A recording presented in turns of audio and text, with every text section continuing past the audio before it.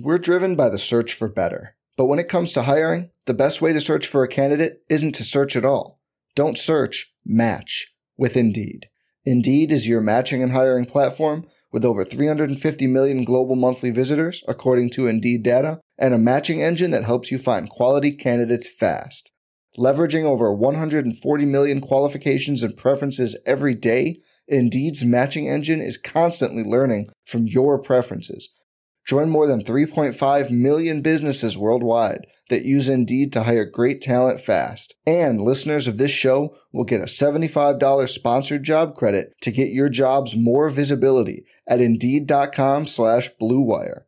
Just go to Indeed.com/Blue Wire right now and support our show by saying you heard about Indeed on this podcast. Indeed.com/Blue Wire. Terms and conditions apply. Need to hire? You need Indeed.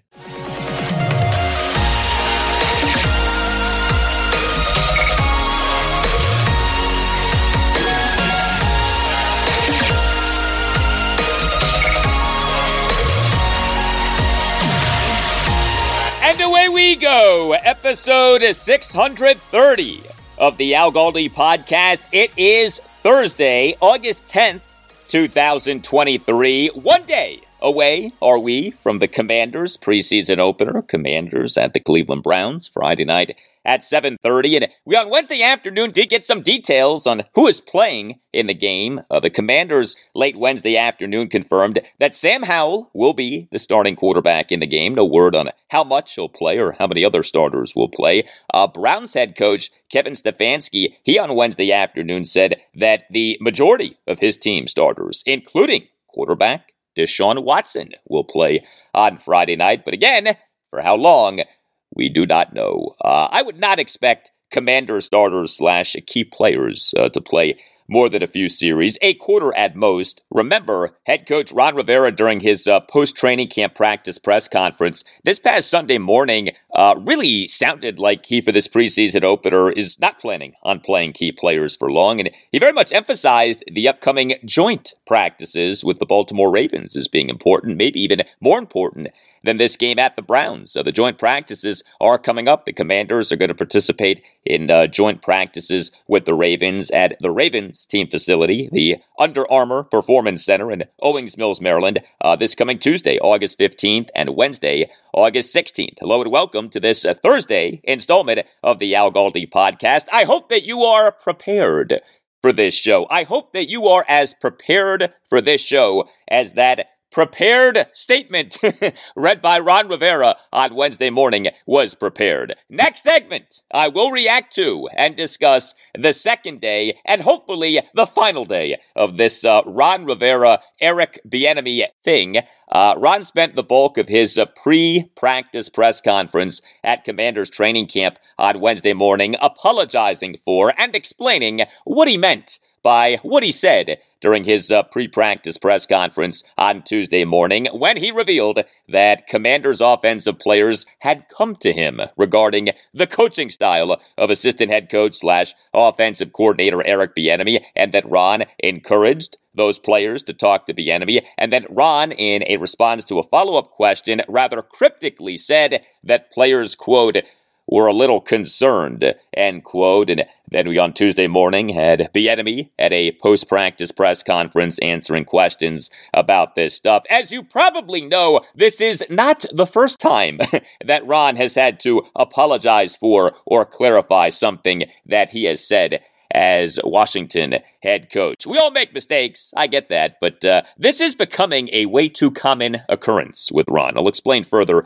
next segment. And then after that, I'm going to talk Commanders defense off defensive coordinator Jack Del Rio doing a post-practice press conference on Wednesday morning. First time that we have heard from JDR since the start of training camp. You likely know the deal with Jack. He at his press conferences doesn't usually provide ultra-detailed, overly expansive answers. However, Jack on Wednesday morning did say some good stuff, including the two things that are his and his defense's focus for this coming season. These are two very important things.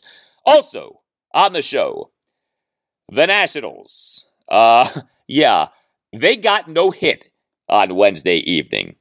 Yeah, the Nats got no-no'd. A 7-0 no-hit loss at the Philadelphia Phillies, marking the first time that the Nats have been no-hit in a regular season game since the franchise moved to Washington, D.C. in the 2004-2005 offseason. The Nats had the longest active streak of not being no-hit of any team in Major League Baseball. That streak now over. I later in the show will assess what went down, including a really bad outing for the Nats starting pitcher on Wednesday evening, Mackenzie Gore. The very good outing, the no-hit outing, was by the Phillies starting pitcher, Michael Lorenzen. And I will talk Orioles. They on Wednesday night lost. Did not get no hit, but they did not hit well. And they lost an 8-2 loss to the Houston Astros at Oriole Park at Camden Yards as the Orioles bullpen got roughed up for a second time in as many games in this series. Before we get to some feedback, the Josh Harris Group has made its first major hire for the Commanders. Craig Fisher, reportedly, has been hired as the Chief Financial Officer. His experience includes 9 years as a partner at the New York-based private equity firm Intermedia Partners and 3 years as an executive vice president at Yes Network. He replaces this guy, Greg Resch, who we learned was leaving the post of Chief Financial Officer in September of last year. So the Commanders went almost a full year without a CFO, now finally are hiring one, and this guy, Craig Fisher. Also, the Harris Group reportedly is hiring Thad Sheely as an advisor on stadium and real estate matters. Thad Sheely had previously worked as an executive for the New York Jets and Atlanta Hawks. So the Harris Group making some moves on the business side of things. You wonder what all of this could mean for team president Jason Wright, although perhaps he was very much involved in these hirings. Also, sad news regarding former Redskins corner Bashaud Breeland. Have you heard about this?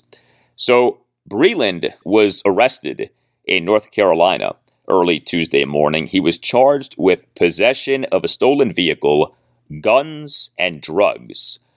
He was allegedly in possession of 2 AR-15s, a pair of AK-47s, 5 pounds of weed, and 62 grams of mushrooms while in a stolen Mercedes SUV.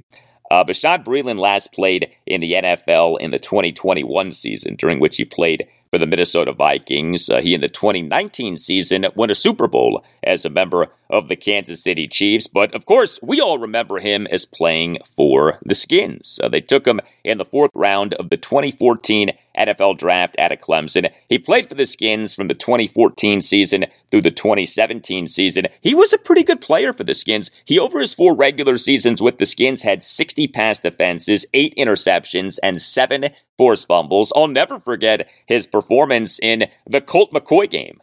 October 27th, 2014, the improbable 2017 overtime win at the Dallas Cowboys on Monday Night Football. Bashaud Breeland was a monster in that game.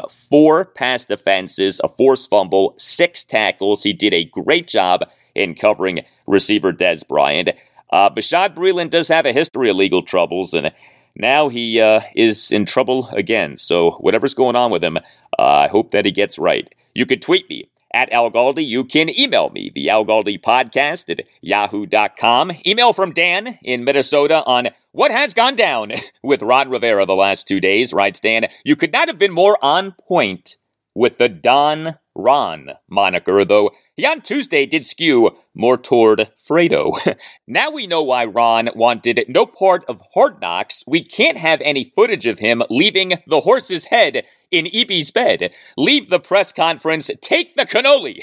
Keep up the great work, Al. Thank you for the email, Dan. Yeah, could you imagine this Ron Rivera, Eric Bieniemy scenario if the Commanders were the subject of HBO's Hard Knocks this summer? Although the situation got a lot of attention even without Hard Knocks. An article on Ron's comments on Wednesday morning clarifying what he said on Tuesday morning was the top story in the top headline section on ESPN.com as of late Wednesday morning. The top story. And we thought that the team being sold by Dan and Tanya Snyder to the Josh Harris Group was ending the chaos.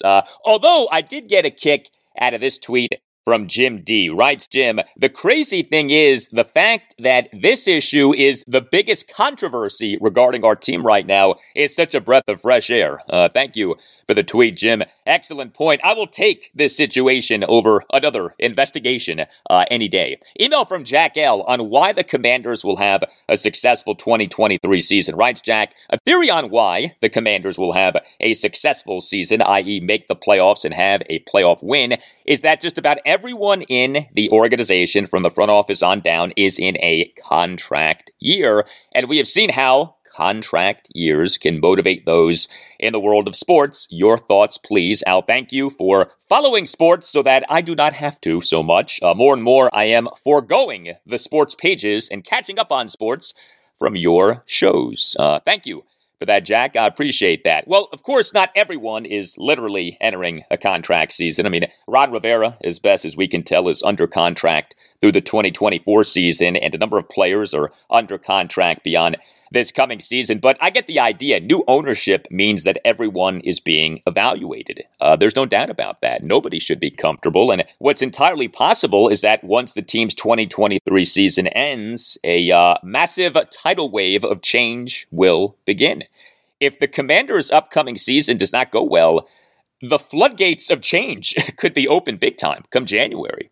But, perhaps that possibility will drive the team to have a good 2023 season. And keep in mind what happened the last time that our team had an ownership change. 1999.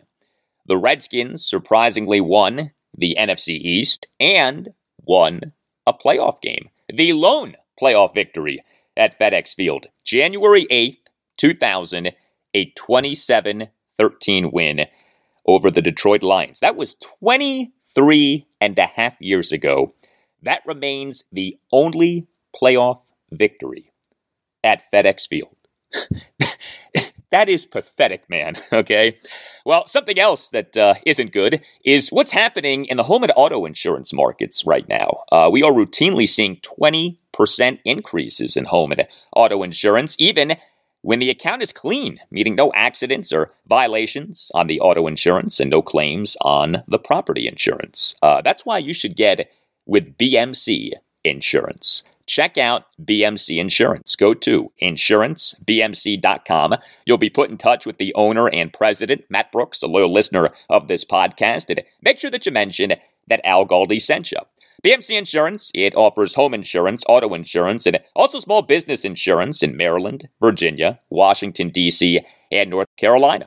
BMC Insurance is an independent insurance agency, meaning that it has many, as in dozens, of insurance carriers it works with to make sure that clients are always paying competitive rates. What's especially great about BMC Insurance is that it has relationships with its clients. BMC Insurance is a trusted advisor for your insurance needs. BMC Insurance continues to work with clients after sales. It has team members who actually shop clients' insurance every year when they renew, and BMC Insurance does this proactively so that you don't have to. BMC Insurance will save you time and money, and perhaps most telling, BMC Insurance's client retention rates historically are much higher than industry averages. You see, when people get BMC Insurance, they stay with BMC Insurance. Don't get gouged on your home and auto insurance. Check out BMC Insurance. Go to insurancebmc.com. Talk to my guy, Matt Brooks, and make sure that you mention that Al Galdi sent you. And BMC Insurance does offer small business insurance. So if you're looking for general liability, workers' comp, or commercial auto insurance, BMC Insurance can help. Visit insurancebmc.com. That's insurancebmc.com. And make sure that you mention that Al Galdi sent you.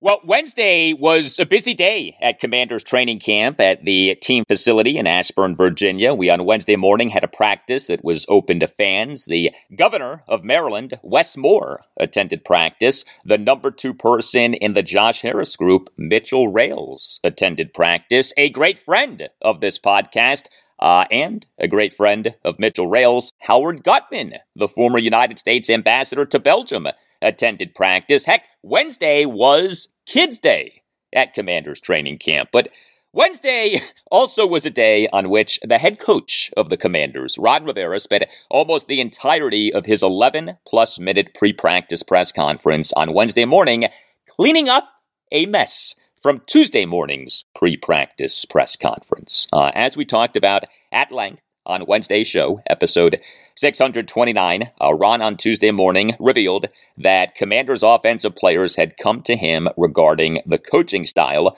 of assistant head coach / offensive coordinator Eric Bieniemy, and that Ron encouraged those players to talk to Bieniemy. And then Ron, in a response to a follow-up question, rather cryptically said that players, quote, were a little concerned, end quote. We later on Tuesday morning had a previously scheduled post-practice press conference for Bieniemy, who spent the majority of that presser discussing and explaining and justifying his coaching style. There were two aspects of all of this that we got into on Wednesday's show. One aspect was players having had concerns about Eric Bieniemy's demanding coaching style. Personally, the only Commanders offensive player whose concerns with Bieniemy I'd be open to is receiver Terry McLaurin. Otherwise, I'm not interested in concerns or complaining from players who either just joined the team or have been a part of the team, which hasn't had a good offense since the 2017 season. I really don't have an appetite for concerns or complaining from guys who just got here or who have been part of this team that has not had a good offense in each of the last 5 seasons. Eric Bieniemy is here to make this offense good, and if he's taking guys out of their comfort zones, good.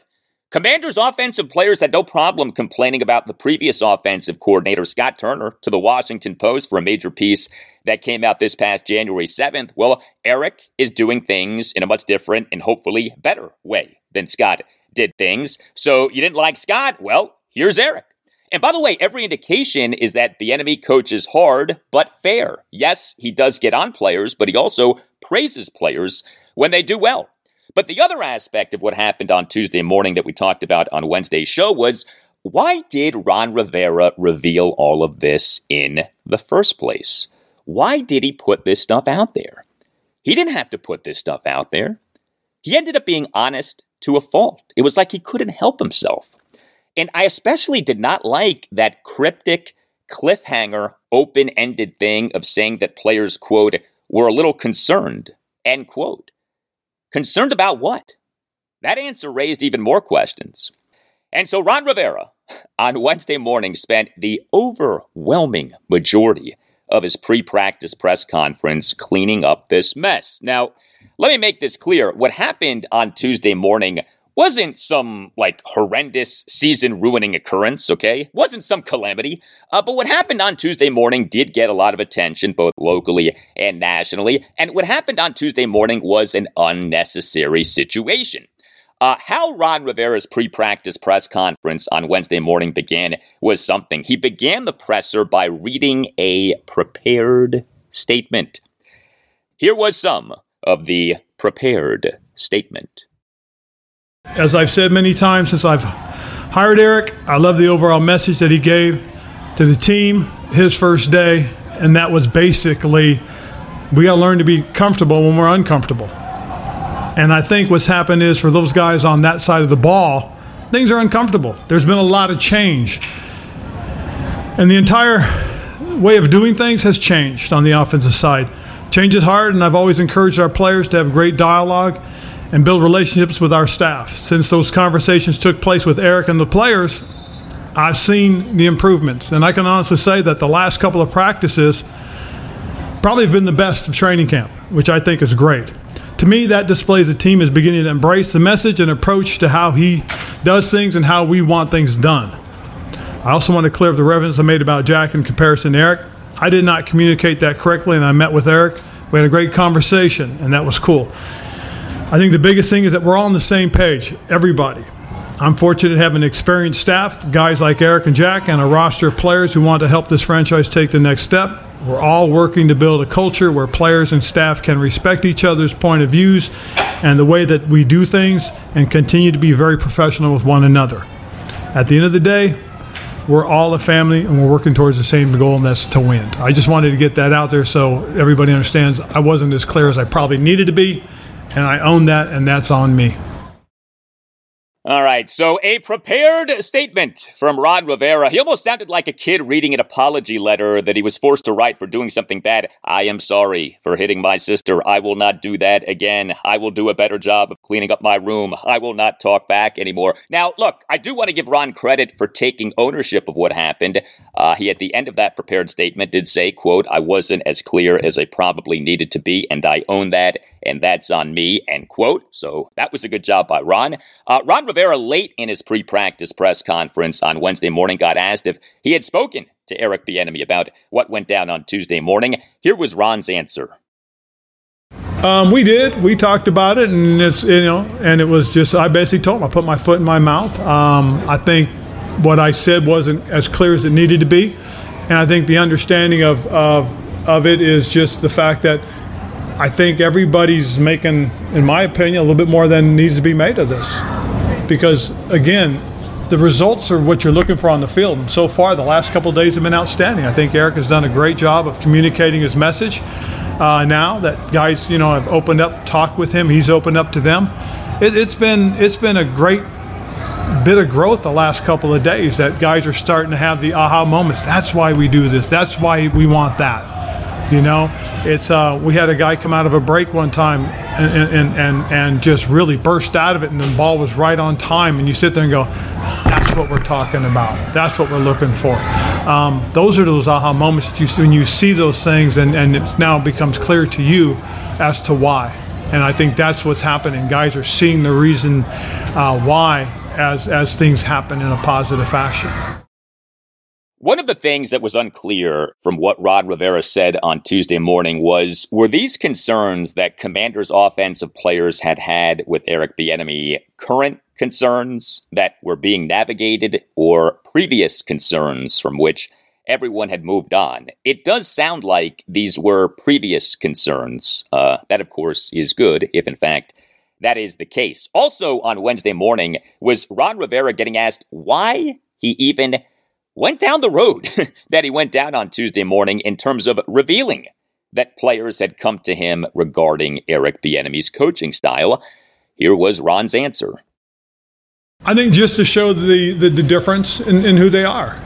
One guy's experience is different from the other guy's experience, but we all do things our way, and we all have the same goal in mind, and that's to win.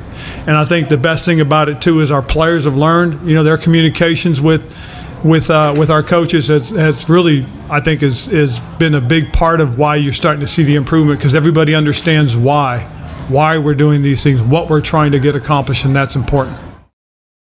All right. Ron Rivera on Wednesday morning also got asked to elaborate on what he said at the end of his pre-practice press conference on Tuesday morning, that players, quote, were a little concerned, end quote, with Eric Bieniemy. This was Ron on Wednesday morning on what those concerns were, and then you'll hear some back and forth with Commanders insider Ben Standig of The Athletic. I think the biggest thing more than anything else is everybody just wanted to know why. What's he trying to get out of it? And when you understand why people do the things the way they do them, and you look at the end result, that's the important thing. And the best part is we're seeing them. You can't deny yesterday was a good practice, can you? For your No, I just asked you the question. That's how it was. Okay, don't be afraid of it, though. Come on. I mean, from my perspective, when I watched practice yesterday, I was very pleased. And I think a lot of it is because guys understand what we're trying to do. And that's what I think is important. And they understand it because they've had open dialogue with them. And that's the thing. I mean, honestly, the articles that were written yesterday, and I saw a couple of the headlines could say, oh, the players understand. The players are getting it. You know what I'm saying? Instead of what they said. And if you sit there and you read it and you go, wow. But it's the same thing for you guys. You get a new editor comes in and he's going to be different, and you got to go, oh, wow, why does he do that? But then all of a sudden you see why, and you go, whoa, I get it. Well, that's what's happening. We're having these aha moments. And it's because there's been open dialogue. It's because guys have come to him and talked to him about it. And that's what is really appreciative, is that guys are willing to talk. And Eric's very honest and very blunt and very upfront, which I think is great. Because we all know where we stand, and that's the most important thing. You noted that Eric is kind of set in his ways. He then came in and said the same thing. As the person who hired him to not only help the team, but to help him get to that next level, have you found him to be, has the reception of advice from you and guidance, do you feel it's been received to the way you would expect? Absolutely. I mean, it's been great. He knows who he is, and he knows how he's going to do things, and that's great. I mean, we all do things differently. And that's all he's done, is just do it his way, do the things the way that he knows how to do them best. And I have an appreciation of that, because I said I've probably played for two of the toughest throwback type guys that you could have. And to me, Eric is a little bit of a throwback. Yeah, and Eric Bieniemy is a coach who has gotten results. Did you see what Miami Dolphins receiver Tyreek Hill tweeted?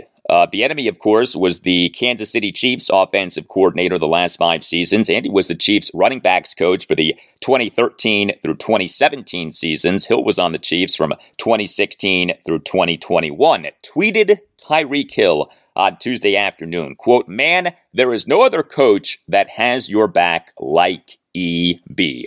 Take that coaching and get better. We all been through. It's tough, but I promise you it will make you better," end quote.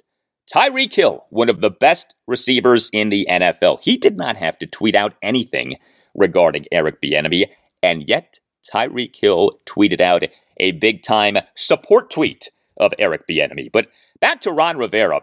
This Eric Bieniemy scenario does go down as at least the third major screw-up by Ron at a press conference over the last 10 months. This past October 10th, Ron, at a day-after-the-game press conference off the 21-17 loss to the Tennessee Titans at FedEx Field, gave another cryptic answer, this time a cryptic one-word answer of quarterback. Remember that? Quarterback. And that answer got perceived as Ron throwing quarterback Carson Wentz under the bus, although I did not think that was what Ron was doing, but take a listen for yourself.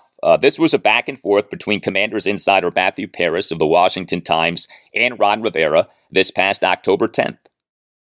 The Giants, they're up to a faster start. The Eagles, the Cowboys, they've kind of all been rebuilding too the last couple of years, and it seems like they're farther ahead. Why do you think the teams in the division are farther ahead at this point? Quarterback. Is that... I mean, with quarterback, like the Cowboys, for instance, they don't have Dak Prescott this season and still have been able to win. They started with him, but they built around Dak, and the offense is built around Dak. Their backup's a guy that is very solid inside of what they do. And the truth is that this is a quarterback-driven league. And if you look at the teams that have been able to sustain success, they've been able to build it around a specific quarterback. You chose the quarterback here, though, so do you have any regrets about that, or how do you... No, I got no regrets about their quarterback. I think our quarterback has done some good things. There's been a couple of games that he struggled. But you look at his numbers from yesterday, and you would say, okay, you look at his numbers he's had throughout the year. There was a time he was, very solid. And then, we had the unfortunate Philadelphia game, and he struggled a little bit in the Dallas game. But the way he performed yesterday, it just shows you what he's capable of. And, we chose him because we believe him. We chose him because we looked at what we felt were things that pointed towards him. Okay, again, I did not think that Ron Rivera was trying to throw Carson Wentz under the bus with what Ron said, but that one-word answer of quarterback got twisted and contorted in all kinds of ways and certainly was left open to interpretation. Ron had to clean up that mess. New Year's Day, 2023. Happy New Year. Ron, during his post-game press conference following the hideous 24-10 loss to the Cleveland Browns at FedEx Field, did not seem to know that the team could be eliminated from postseason contention. That loss in conjunction with the Detroit Lions routing the Chicago Bears 41-10 and the Green Bay Packers blowing out the Minnesota Vikings 41-17 yielded the elimination of our Commanders from playoff contention for the 2022 season. Well, we, during Ron's postgame press conference, had this exchange between Grant Paulson of 106.7 The Fan and Ron. To clarify, you said you would talk about quarterback next week. If you guys are eliminated today by what happens at 4 o'clock, is Sam Howell in consideration? We can be eliminated. Yeah, if the Packers beat the Vikings, then you guys are eliminated. Well, we'll see. But would Sam be a consideration, or is it wins first? Well, we'll see. I'm not gonna, try and predict anything. We'll see what happens. Yeah. That was maybe the most painful sequence in a Ron Rivera press conference last season. Him not knowing that the Commanders could have been eliminated from playoff contention on New Year's Day, or at least appearing not to know that, was a mess that Ron had to clean up. Now we have this Eric Bieniemy mess that Ron has had to clean up. There's too much of this. Too much of Ron making messes that he has to clean up. Too many unforced errors by Ron. Ron, as Washington head coach, has had enough working against him, right? He has not needed problems of his own making, and this trend of the last 10 months of him at press conferences saying things that are cryptic or embarrassing and need to be cleaned up is not good and needs to stop. I mentioned that the top limited partner of the Josh Harris group, Mitchell Rales, was at Commanders training camp practice on Wednesday morning. What do you think that he was thinking about this latest press conference screw-up by Ron Rivera? What do you think that the managing partner, Josh Harris, was thinking? Ron Rivera this coming season, by his own admission, is coaching for his job. This Eric Bieniemy scenario from Tuesday and Wednesday isn't the end of the world, okay? But the scenario did Ron no favors. We're driven by the search for better. But when it comes to hiring, the best way to search for a candidate isn't to search at all. Don't search, match with Indeed. Indeed is your matching and hiring platform with over 350 million global monthly visitors, according to Indeed data, and a matching engine that helps you find quality candidates fast. Leveraging over 140 million qualifications and preferences every day, Indeed's matching engine is constantly learning from your preferences. Join more than 3.5 million businesses worldwide that use Indeed to hire great talent fast. And listeners of this show will get a $75 sponsored job credit to get your jobs more visibility at Indeed.com/Blue Wire. Just go to Indeed.com/Blue Wire right now and support our show by saying you heard about Indeed on this podcast. Indeed.com/Blue Wire. Terms and conditions apply. Need to hire? You need Indeed. It's only a kick,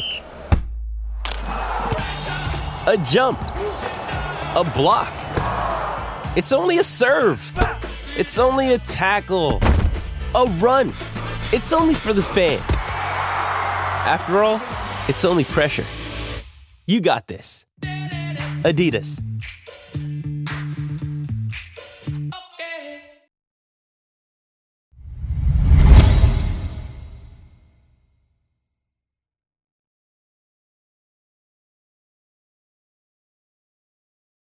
I had to laugh on Wednesday morning with Commanders defensive coordinator Jack Del Rio doing a post-training camp practice press conference. It was a little more than a year ago that Jack did a press conference that garnered, shall we say, some negative reaction.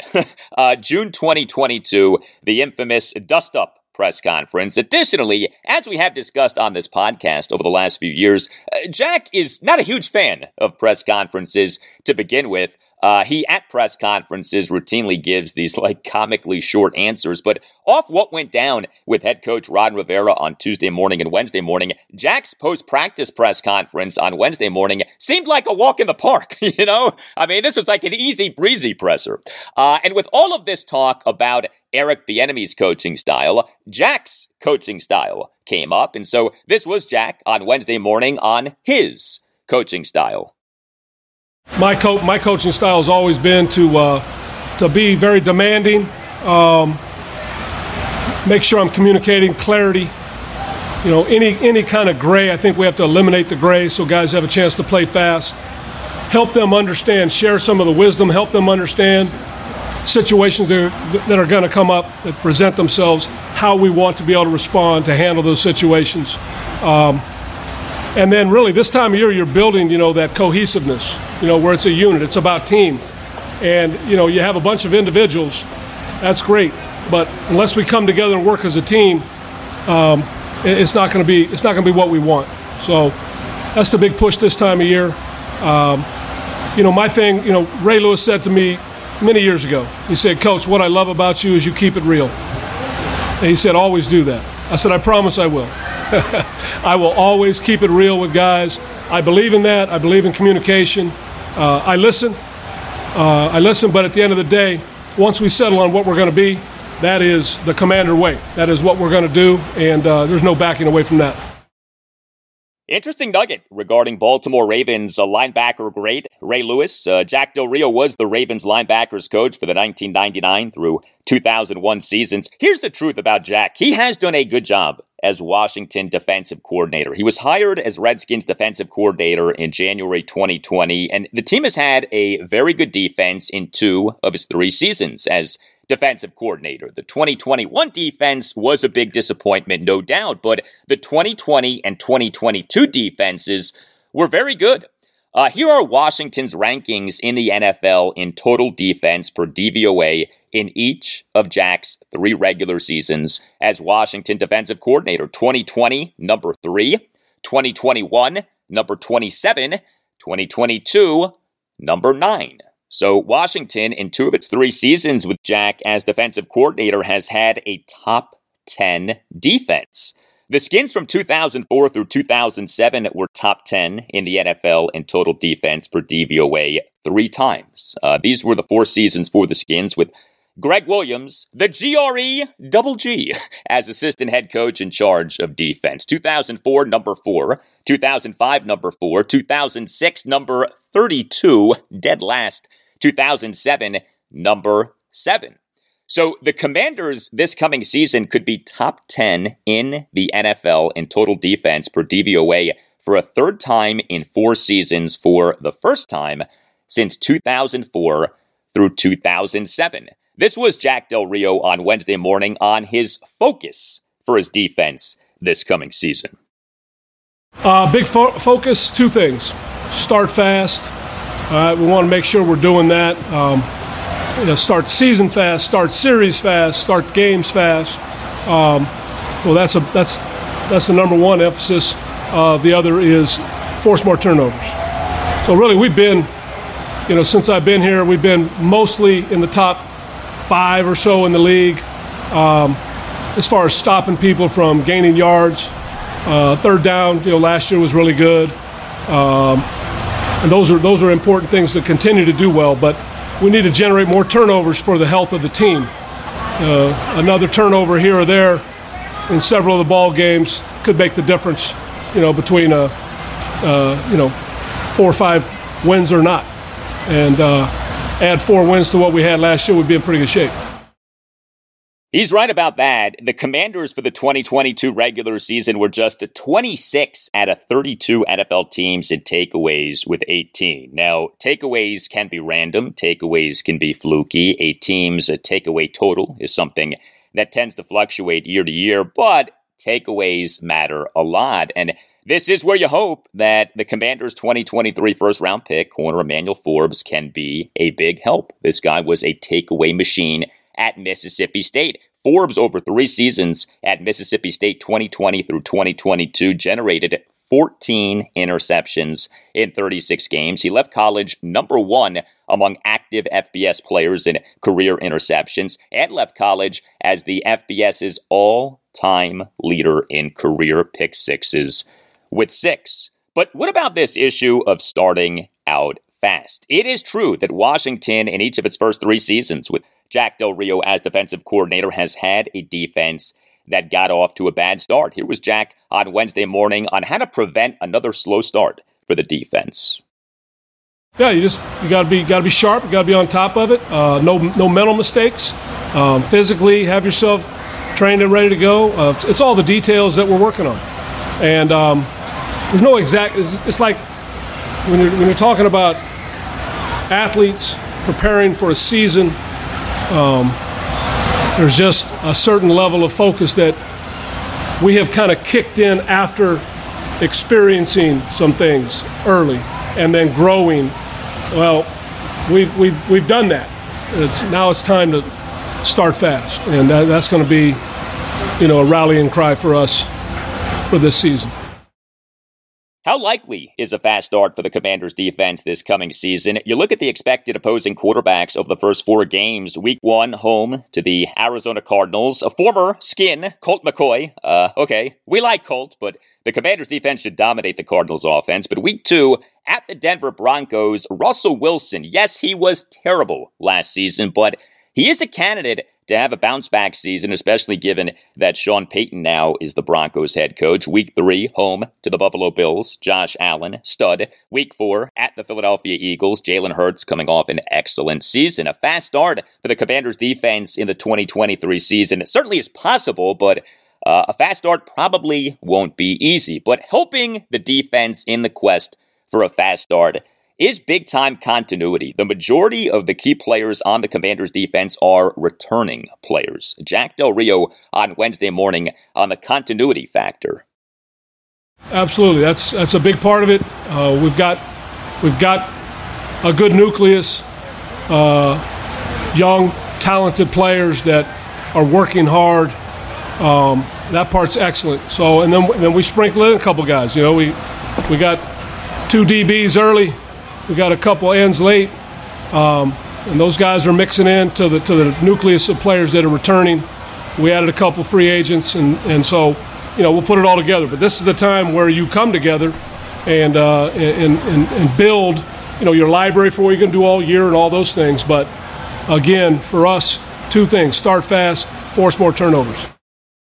Yeah, the 3 major additions to the Commanders' defense from this past offseason: corner Emmanuel Forbes, who was taken in the first round of the 2023 draft; defensive back Quan Martin, who was taken in the second round of the 2023 draft; and linebacker Cody Barton, who was signed as an unrestricted free agent. Indications have been that Forbes is having a really good training camp. Jack Del Rio on Wednesday morning on Forbes. He's very twitchy, very fast, but he's very smart. So I like the way he's working at it. Got a long way to go yet, but the combination of speed, quickness, intelligence, it's a great combination for us. He's going to be a good player for us. Right now, he's just growing in our system and learning and understanding and going up against good people. When you go up against Terry, he's an explosive receiver, so gives him some good work. Yes, it does. And then one more for you from Jack Del Rio on Wednesday morning. He did get asked about the Commanders' quarterback situation, specifically what a quarterback-needy team finally getting a franchise quarterback can do for that team. This was Jack's answer. Well, yeah, I mean, you got to have one. It was a big difference when we added a guy like Peyton Manning and I was in Denver. Changed the whole building. So, I mean, I know what that can be. We also, you also have the ability to take a young player like Sam and give him an opportunity to grow and see his talent and see what he's capable of. And you got Jacoby here, who's had a good camp, and those guys are working hard. So I feel confident that we're going to come out of this thing with a quarterback that can help operate and lead. But the most important thing is that we're really good around him, and that we're not putting it on our quarterback right now. Now, he may become that player that can put us on his shoulders, but right now we've got to be a team that comes around and rallies around who we have and who we're playing with. And it's up to us to take care of business defensively. It's up to us on special teams to do our role. It's the offensive line. It's the backs, the receivers, the tight ends, everybody being on the same page. And I love the way that Eric is working that group and demanding of that group. And it's been very healthy for us, for our football team. And I'm excited about it. I'm looking forward to it. Yeah, Jack Del Rio was the Broncos defensive coordinator for the 2012 through 2014 seasons. A realistic formula for the Commanders doing well this coming season is Sam Howell being at least decent, the offensive line being improved, the skill position players living up to their potential, and the defense being good. All of that is a lot to ask, okay? I get that. But each of those things is possible, some more than others, but the Commanders' defense has a chance to be great this coming season. And if the defense is great this coming season, you are looking at Jack Del Rio as certifiably being the best defensive coach for Washington since at least Greg Williams more than a decade and a half ago.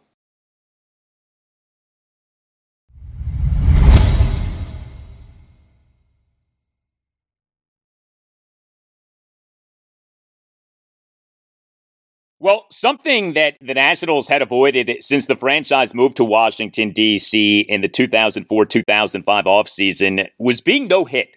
There have been some bad Nats teams, but not a single one of them had been no-hit in a regular season game. The Nats, in fact, had the longest active streak of not being no-hit of any team in the majors. The last time that the Nats franchise had been no-hit was July 18th, 1999, when the New York Yankees' David Cone threw a perfect game in a 6-0 win over the Montreal Expos. But unfortunately, the Nats' avoidance of being no-hit is no more. The Nats on Wednesday evening got no-hit, a 7-0 no-hit loss at the Philadelphia Phillies in Game 3 of a 4-game series. The Nats fell to 50-65 in this regular season. Starting pitcher Michael Lorenzen, who the Phillies just acquired via trade with the Detroit Tigers on August 1st. He in just his second start for the Phillies no-hit the Nats. Lorenzen tossed 9 scoreless and hitless innings. He did issue 4 walks. He only had 5 strikeouts. He threw 124 pitches, 76 strikes versus 48 balls.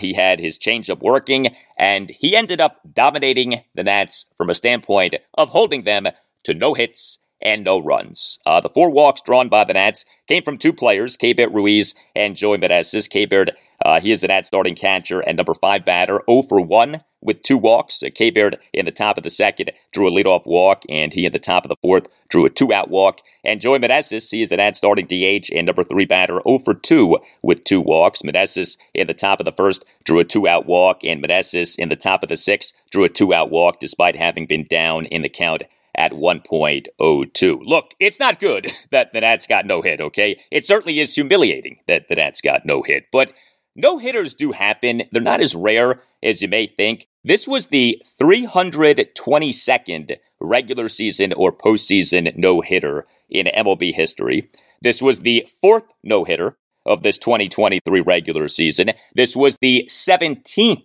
regular season or postseason no-hitter since the start of the 2021 regular season. So, yeah, no-hitters happen. You certainly don't seek out to be no-hit, but no-hitters do happen, and I wouldn't read anything into this other than the Nats on Wednesday evening had a bad night at the office. Like, that's what happened on Wednesday evening. I don't think that what happened in this game speaks to any bigger picture reality with the Nats. This was Nats manager Davey Martinez during his post-game session with reporters on Wednesday night on Michael Lorenzen. I mean, he was good. Mixed all his pitches in, threw a bunch of strikes. Changeup was really good to the lefties. Slider was good to righties.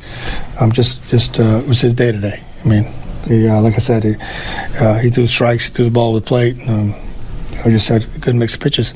When that game gets deep and the crowd's into it and the guys know what's going on, do you see at-bats change at all? Do guys get a little antsy? They start chasing things? I don't know. How does that change the game? No, I think we were trying to. Yeah, they were really trying to stay back, stay in the middle of the field. I mean, look, we barreled some balls up. We probably 8 or 9. You know, in the 8th inning, we hit some balls well. Just wasn't our day, and it was like I said. Sometimes it's meant to be, and today it was meant to be for him. He's a veteran pitcher, so what did you know you would have to address with him going into the game, and then how did he kind of work around that or exceed any of that? No, yeah, we knew he had a good fastball, 4-seam and 2-seam. Good slider, good changeup. But like I said, his changeup was really effective to lefties today. His slider was really good, but he pumped strike, kept our hitters off balance and threw strikes. So Michael Lorenzen tossed a no-hitter on Wednesday evening. The Nats starting pitcher on Wednesday evening was Mackenzie Gore, and he really struggled. Gore allowed 6 runs in 5 innings. He gave up 7 hits, 3 home runs, a double, and 3 singles. He did have 5 strikeouts versus 1 walk. He did throw a lot of strikes, 83 pitches, 55 strikes versus just 28 balls, but he got smacked around Citizens Bank Park. Gore, in the bottom of the first, allowed 3 runs. He gave up a leadoff single by ex-Nat Trey Turner to left center field on an 0-2 pitch. Gore gave up a 1-out RBI double by another ex-Nat, Bryce Harper, to the right center field gap on a 1-2 pitch for a 1-0 Phillies lead, and Gore gave up a 1-out first pitch 2-run homer by Nick Castellanos to center field for a 3-0 Phillies lead. That homer went a projected 413 feet per Statcast. Gore, in the bottom of the second, allowed a run on a leadoff homer by Weston Wilson to left center field for a 4-0 Phillies lead. That homer went a projected 429 feet per Statcast and came in the first Major League regular season plate appearance of Wilson's career. This guy had toiled in the minors for years. He finally makes his Major League regular season debut, and he homers in his first plate appearance. Gore, in the bottom of the third, allowed a run on a 2-out first pitch, opposite field solo homer by Nick Castellanos to right field for a 5-0 Phillies lead. And Gore, in the bottom of the fourth, allowed a run on a 1-out walk of Weston Wilson, a 2-out steal of second base by Wilson, and a 2-out RBI single by the Phillies' number 9 batter, Johan Rojas, on a broken bat flare to no man's land near the left field foul line. So some bad luck there, but Gore got rocked in this game. Mackenzie Gore now, for this regular season, 23 starts, an ERA of 4.62. His ERA has risen quite a bit these last few weeks, and not so coincidentally, the Nats are going with a 6-man rotation. Davey Martinez announced this during his pregame session with reporters on Wednesday afternoon. The going to a 6-man rotation really is about 2 things. Number 1, workload limits for young starting pitchers, Josiah Gray, Mackenzie Gore, and Jake Irvin. Number 2, another young starting pitcher, Yohan Adon, having just had a really nice start in his first Major League start of the 2023 regular season. This past Saturday, a 7-3 win at the Cincinnati Reds. Adon, 3 runs in 6 innings with 7 strikeouts versus no walks. He gave up just 3 hits. He began his outing by tossing 5 2/3 perfect innings, 17 up, 17 down. But Gray, Gore, and Irvin all have had issues to varying degrees lately. You do wonder if the toll of the season is starting to show. The Nats bullpen in this 7-0 no-hit loss at the Phillies on Wednesday evening. 2 Nats relievers combined to allow 1 run in 3 innings. Corey Abbott, 1 run in 2 innings with 4 strikeouts. He tossed a perfect bottom of the 6th with 3 swinging strikeouts, which were of the Phillies' numbers 4 through 6 batters. Nick Castellanos, JT Realmuto, and Rodolfo Castro. But Abbott, in the bottom of the 7th, allowed a run on a walk, a wild pitch, a hit-by-pitch, and an RBI single. And Robert Garcia tossed a perfect bottom of the 8th. Game 4 for the Nats at the Phillies, Thursday evening at 6:40. Patrick Corbin will be the Nats starting pitcher.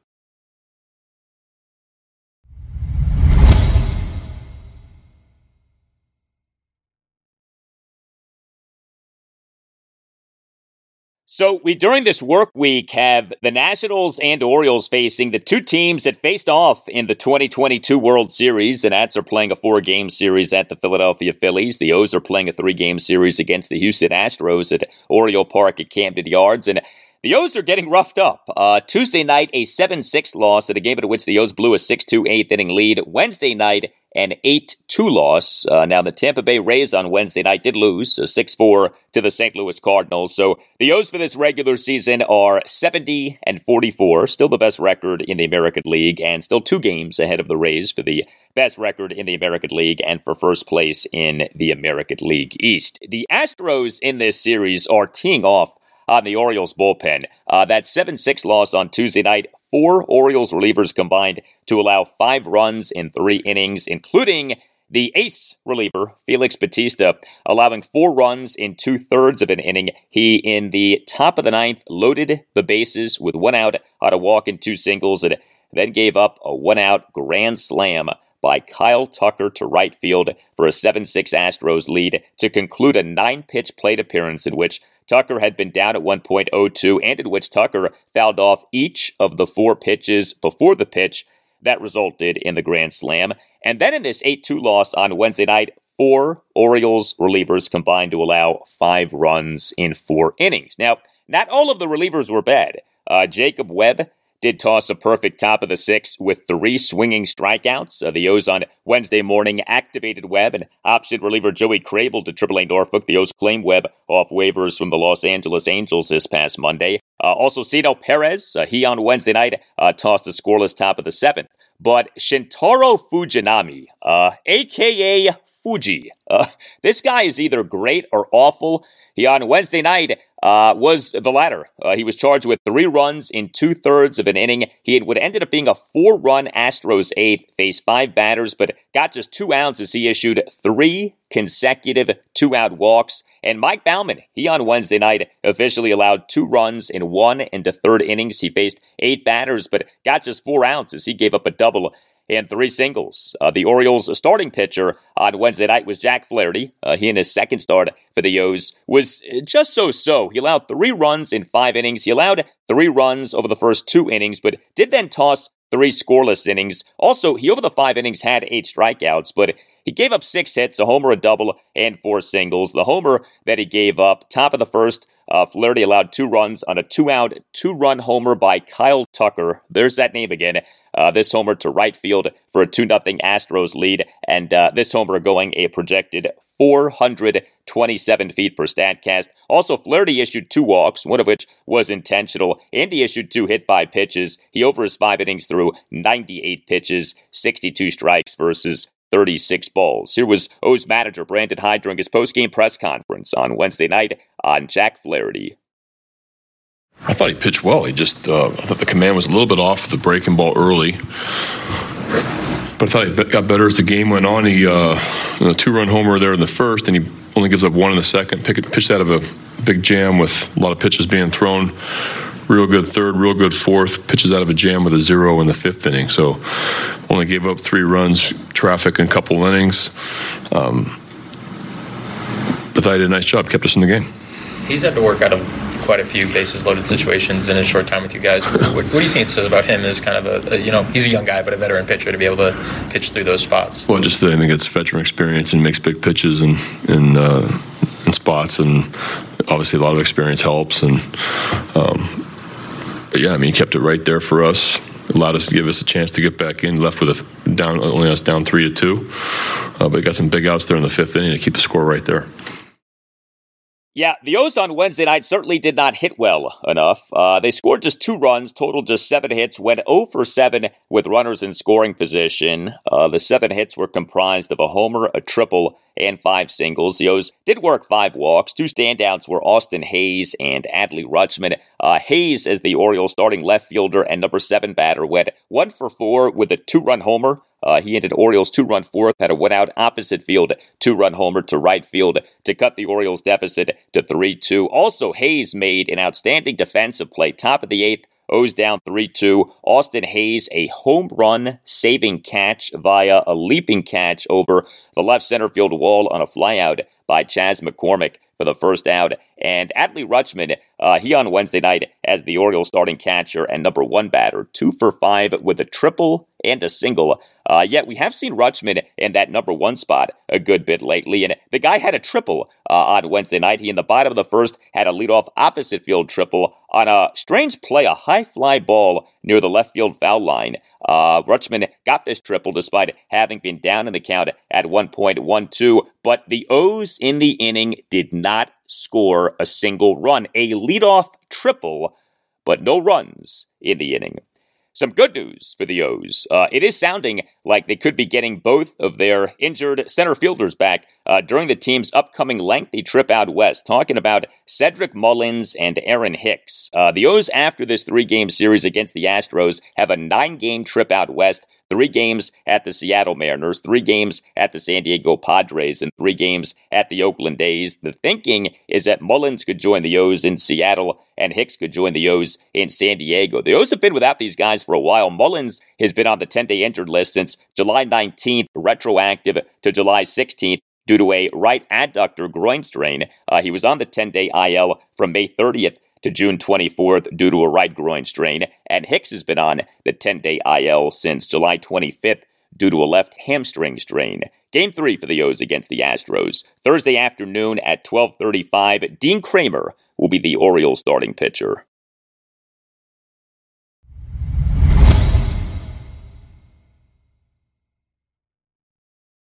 And that will do it for you and me for now. Keep the feedback coming. You can tweet me at Al Galdi. You can email me, the Al Galdi podcast at yahoo.com. Friday show, episode 631. We'll provide you with more on the Commanders, also talk Nationals and Orioles, and that's on Thursday evening at 6:40 of Game 4 of a 4-game series at the Philadelphia Phillies. The O's on Thursday afternoon at 12:35 of Game 3 of a 3-game series against the Houston Astros at Oriole Park at Camden Yards. Have a great rest of your Thursday, and I'll talk to you on Friday. To clarify, you said you would talk about quarterback next week. If you guys are eliminated today by what happens at 4 o'clock, is Sam Allen consideration? We can be eliminated. Yeah, if the Packers beat the Titans, then you guys are eliminated. Well, we'll see.